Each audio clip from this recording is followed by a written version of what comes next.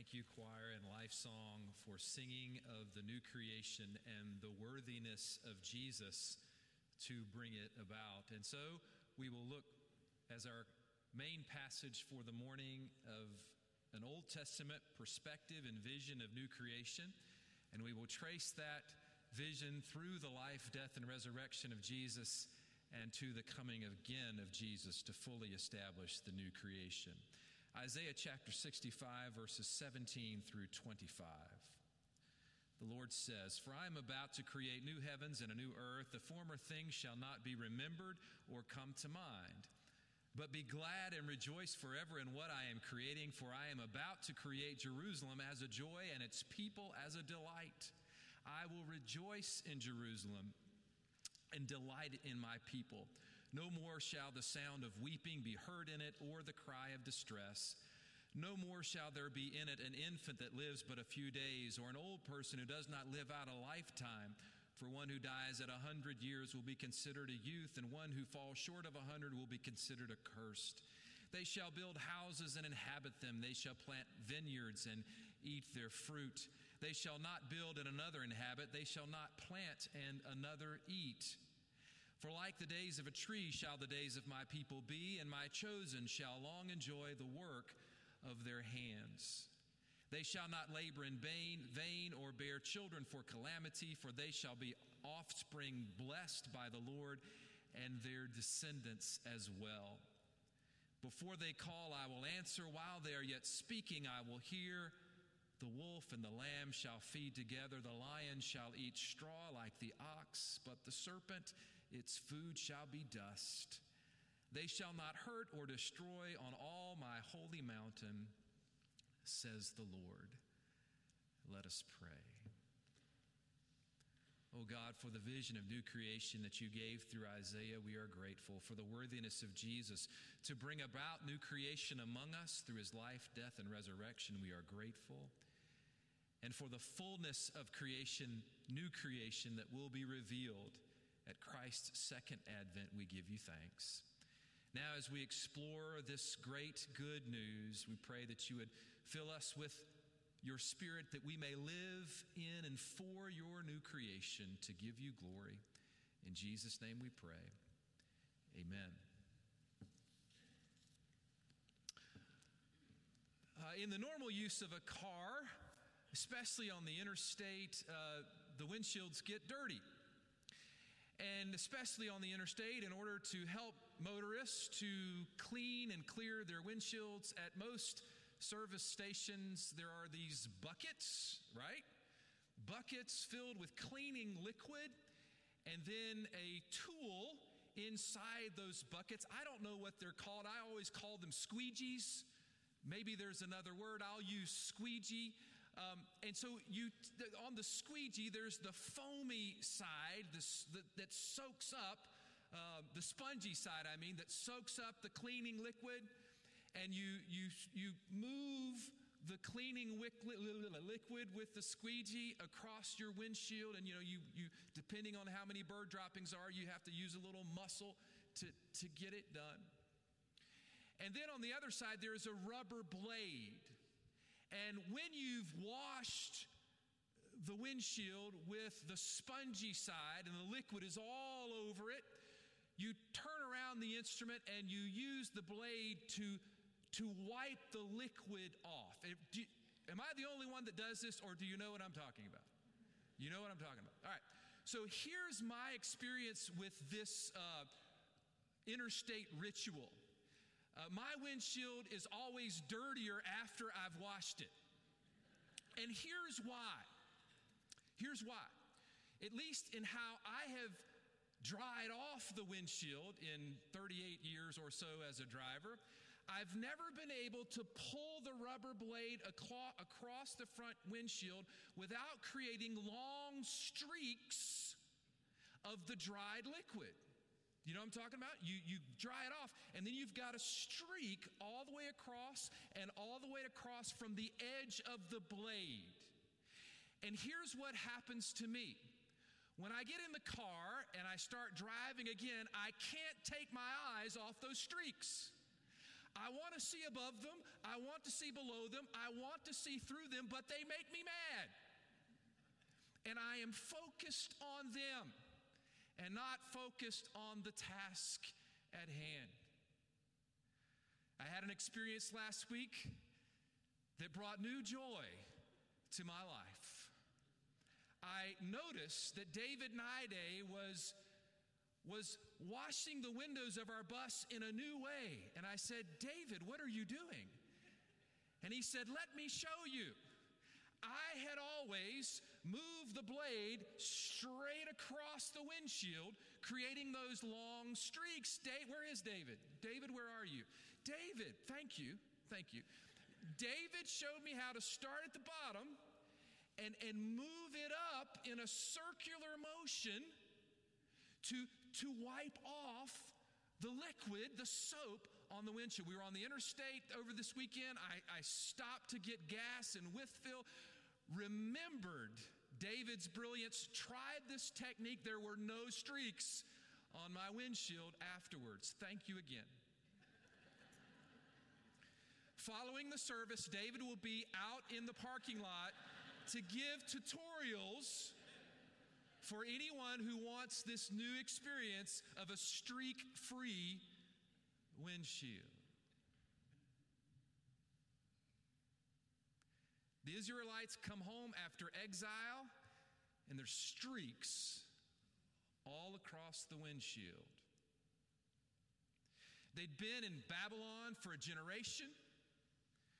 God sets them free as the Persian Empire conquers the Babylonian Empire. Isaiah talks about this in the 40s, chapters in the 40s.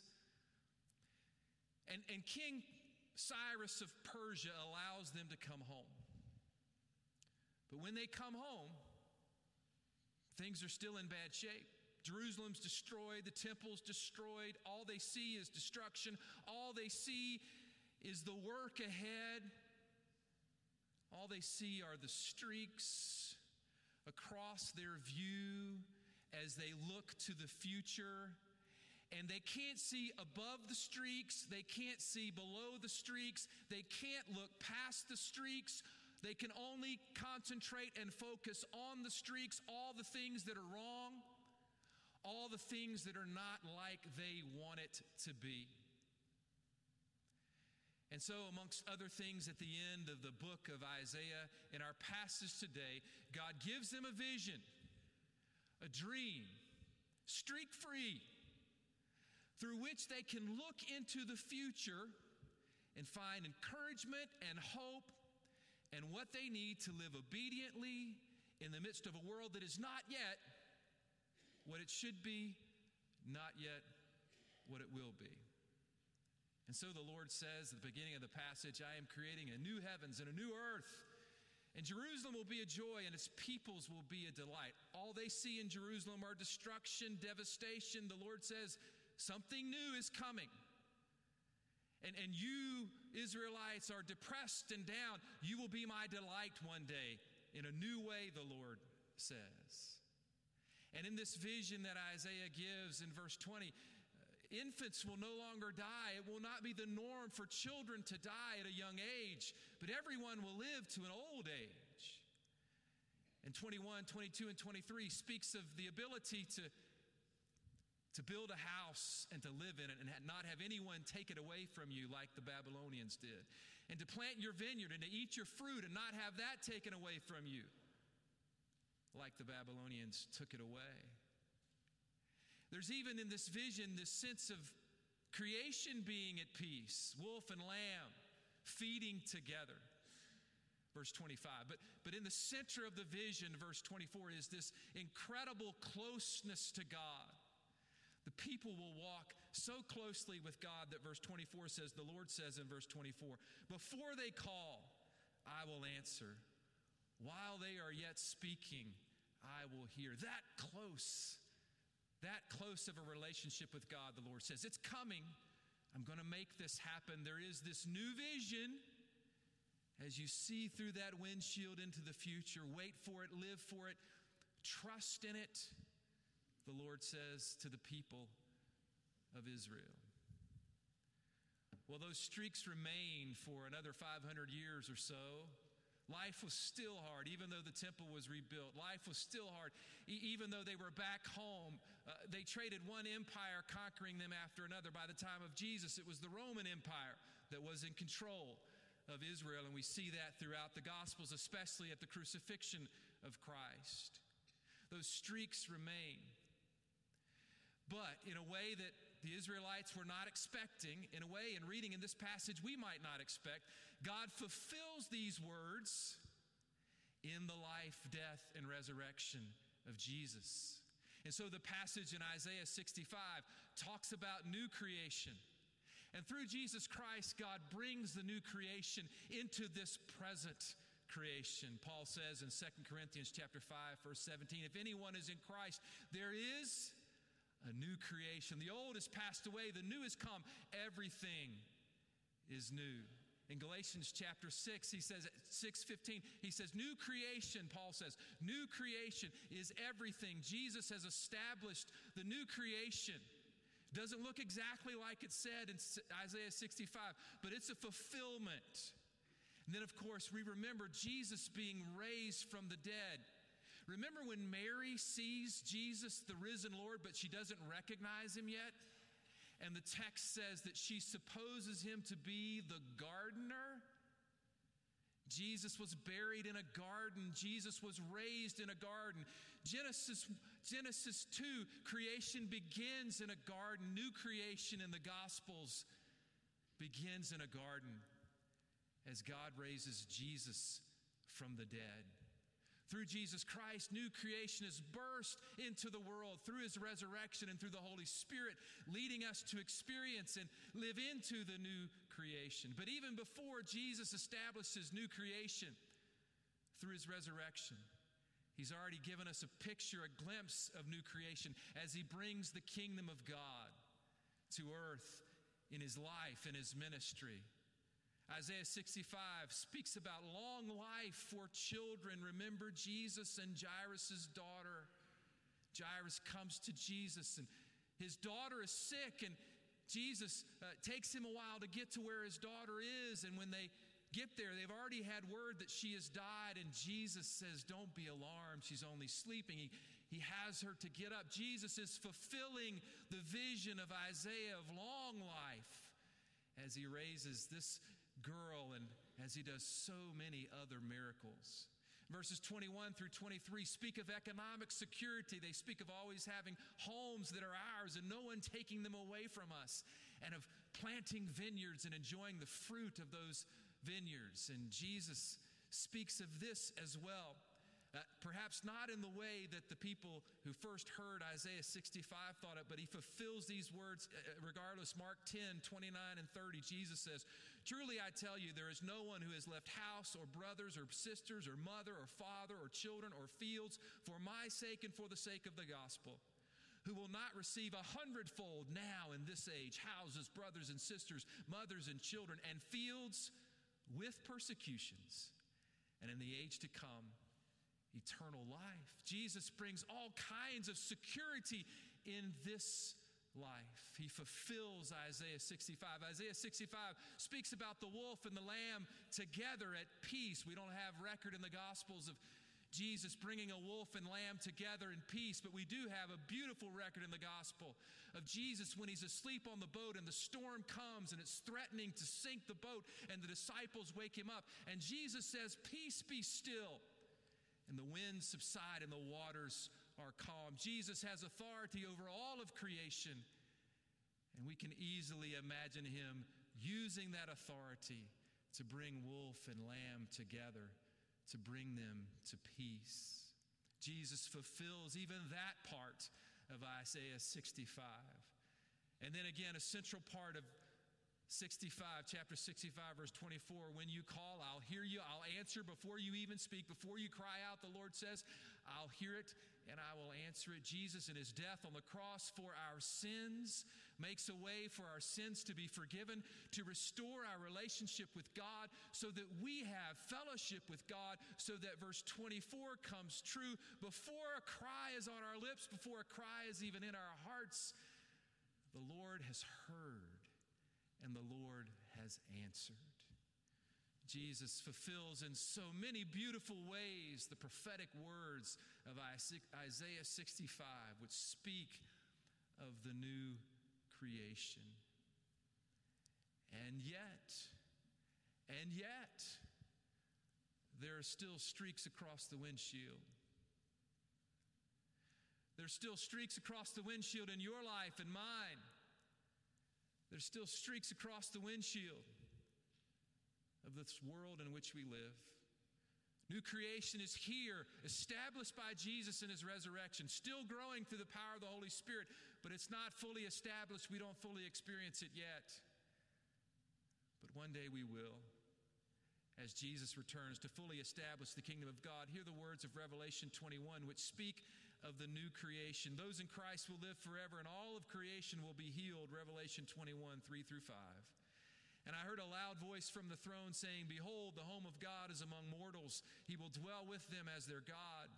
They will be his peoples, and God himself will be with them. He will wipe every tear from their eyes. Death will be no more. Mourning and crying and pain will be no more, for the first things have passed away." And the one who was seated on the throne said, "Behold, I am making all things new." That's what Life Song and the choir, it's what you were singing about. It's what we were talking about in everything that we've done today. It's what we're talking about in the hymns that we've sung, in the middle hymn from Kimbrough. Our music is filled with the vision, the dream of new creation that we see in Isaiah 65, that Jesus fulfills in his life, death, and resurrection, and that Revelation 21 speaks of its coming in fullness. In the midst of the streaks in your world, in the midst of the streaks in my world, in our world, in the world around us, we have hope that new creation is here. And one day, it will be fully established. And so until that day, looking back to Isaiah 65, inspired by its vision, looking back to what Jesus has done in bringing the new creation into the world, living by the Spirit, we look forward, we look toward, we work toward that day when new creation will be everything. When we help others come to know Jesus. When we live out the prayer that Paul calls us to pray in Colossians chapter 4, verses 3 and 4, where he says, "Pray that God will open a door for us to share the mystery of Christ." Wednesday night, we offered a challenge. Are you willing? Will you embrace the call to pray that prayer? That you would pray each day that God would open up a door for you to share the love of Jesus Christ with someone who does not know the love of Christ, or perhaps someone who knows Jesus but's not a part of a fellowship, maybe part of our fellowship but's not here very much. Will we pray that God will open that door? Notice that Paul doesn't say pray that God will beat down a door. Here's not a technique that you can manipulate the door to open. This is God's work to open these doors for us to share. If we have this sense of hope of new creation, then we also are inspired and encouraged by those other parts of the gospel that call us to pray for those open doors, to invite people to follow Jesus with us so that they too can experience the truth of verse 24. Before they call, the Lord says, "I will answer. While they are yet speaking, I will hear." How will people know this truth? How will people experience this truth if we do not invite them, if we do not share with them the good news that the kingdom of God, the new creation, is here through Jesus? Come and repent and join us as we follow him together. If we believe in new creation from Isaiah and Jesus in Revelation 21, we will invite people to follow Jesus with us. We will also seek by the Holy Spirit to work hard to make some of these aspects of Isaiah 65 come to life now. Like Metanoia in Charleston, we will care for the children. We will seek to bring them up in the ways of the Lord, to equip them for success in life. Like Isaiah 65, which speaks of economic security, which speaks of job security, we will seek as we are able to provide jobs, to work to help people care for themselves, to help people with housing as Metanoia does in Charleston. And through Jesus Christ, we will help everyone among us battle with the addictions that we all face. For all of us struggle with some kind of addiction or another. For some of us, those addictions are more damaging, but all of us are in that boat. And if we have a vision of the new creation and of the Spirit of God working through us to bring about new creation, we will work together to help people become all that God has made them to be. And we will work together to bring about peace wherever we are, to bring about the kingdom wherever we are, to live lives in such a way that the new creation is seen in us. I wasn't expecting this yesterday, but yesterday I was given a phrase that I think might change the way I think about gratitude in the same way that Ann shared about our experience last week at offering time. That might change the way we think about offering. And I think this phrase that I was given, that Davis and I were given, might help us get a handle on living out this new creation call during the Thanksgiving season and always. We were at Wofford College. Davis was down there for a scholarship interview. There were 150 prospective students and their parents. And we started out in the basketball arena, all of us there, and the director of the scholarship program spoke, and her remarks were wonderful, and the president of the college spoke, and his remarks were right on time, right on target. But the speaker that impressed me most was the vice president of the student body. She was humble. You could tell that she worked hard.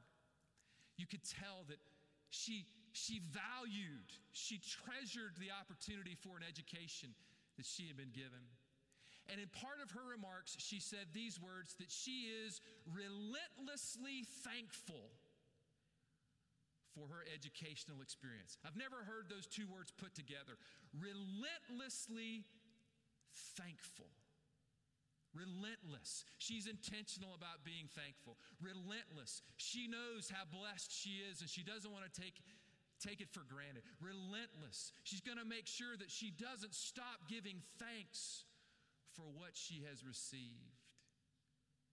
And I wonder what it would look like for each of us if we were relentlessly thankful in our lives.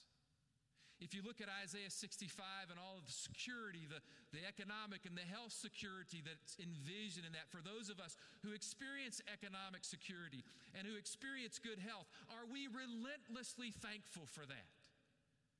Because it is not a guarantee, and not everyone experiences that.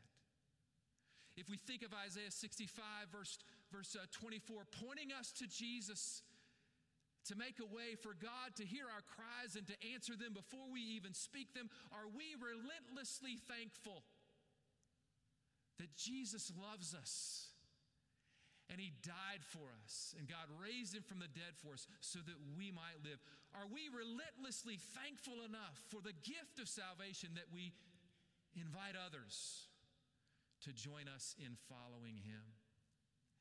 And are we relentlessly thankful enough for this vision of what God will do in our lives, that in the midst of the streaks across our windshields, and there are streaks across your windshield right now, in the midst of the struggles, when it's hard to be thankful, are we so relentless with thanksgiving that we will let nothing get in the way of our offering gratitude to God?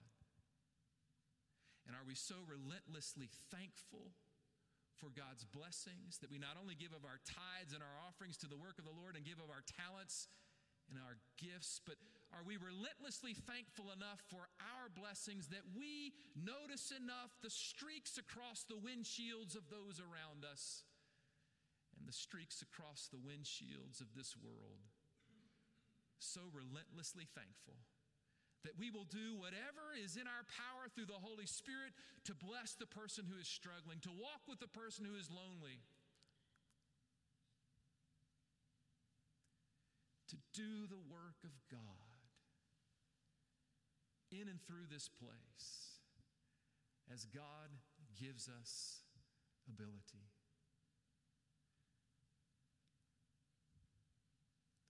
What are the streaks across your windshield today? Jesus will wipe them clean. What are the streaks across the windshields around us? Jesus will use us to make them clean.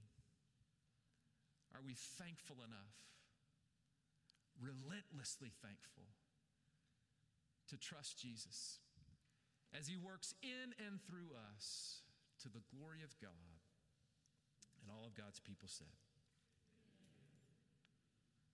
Jesus makes promises. God makes promises. Isaiah 65 is filled with promises. The life of Jesus is filled with promises. Revelation 21 is a promise. And so we stand on the promises. Hymn number 410, we stand on the promises. That's how we live. And if we stand on the promises, God will use us to do great things for the kingdom in the world. Hear the good news, sisters and brothers. Jesus died for you so that God will answer your every cry before you even think it. If you have not given your life to Jesus, this wonderful Savior who loves you with a love beyond what you can imagine, as we sing, I invite you to come and speak with me right here, and I'll talk with you about what it means to follow Jesus. If you're not a part of a church home, come and join us as we seek to be relentlessly thankful in this place so that God's work can be done in and through us. Would you stand as we sing together?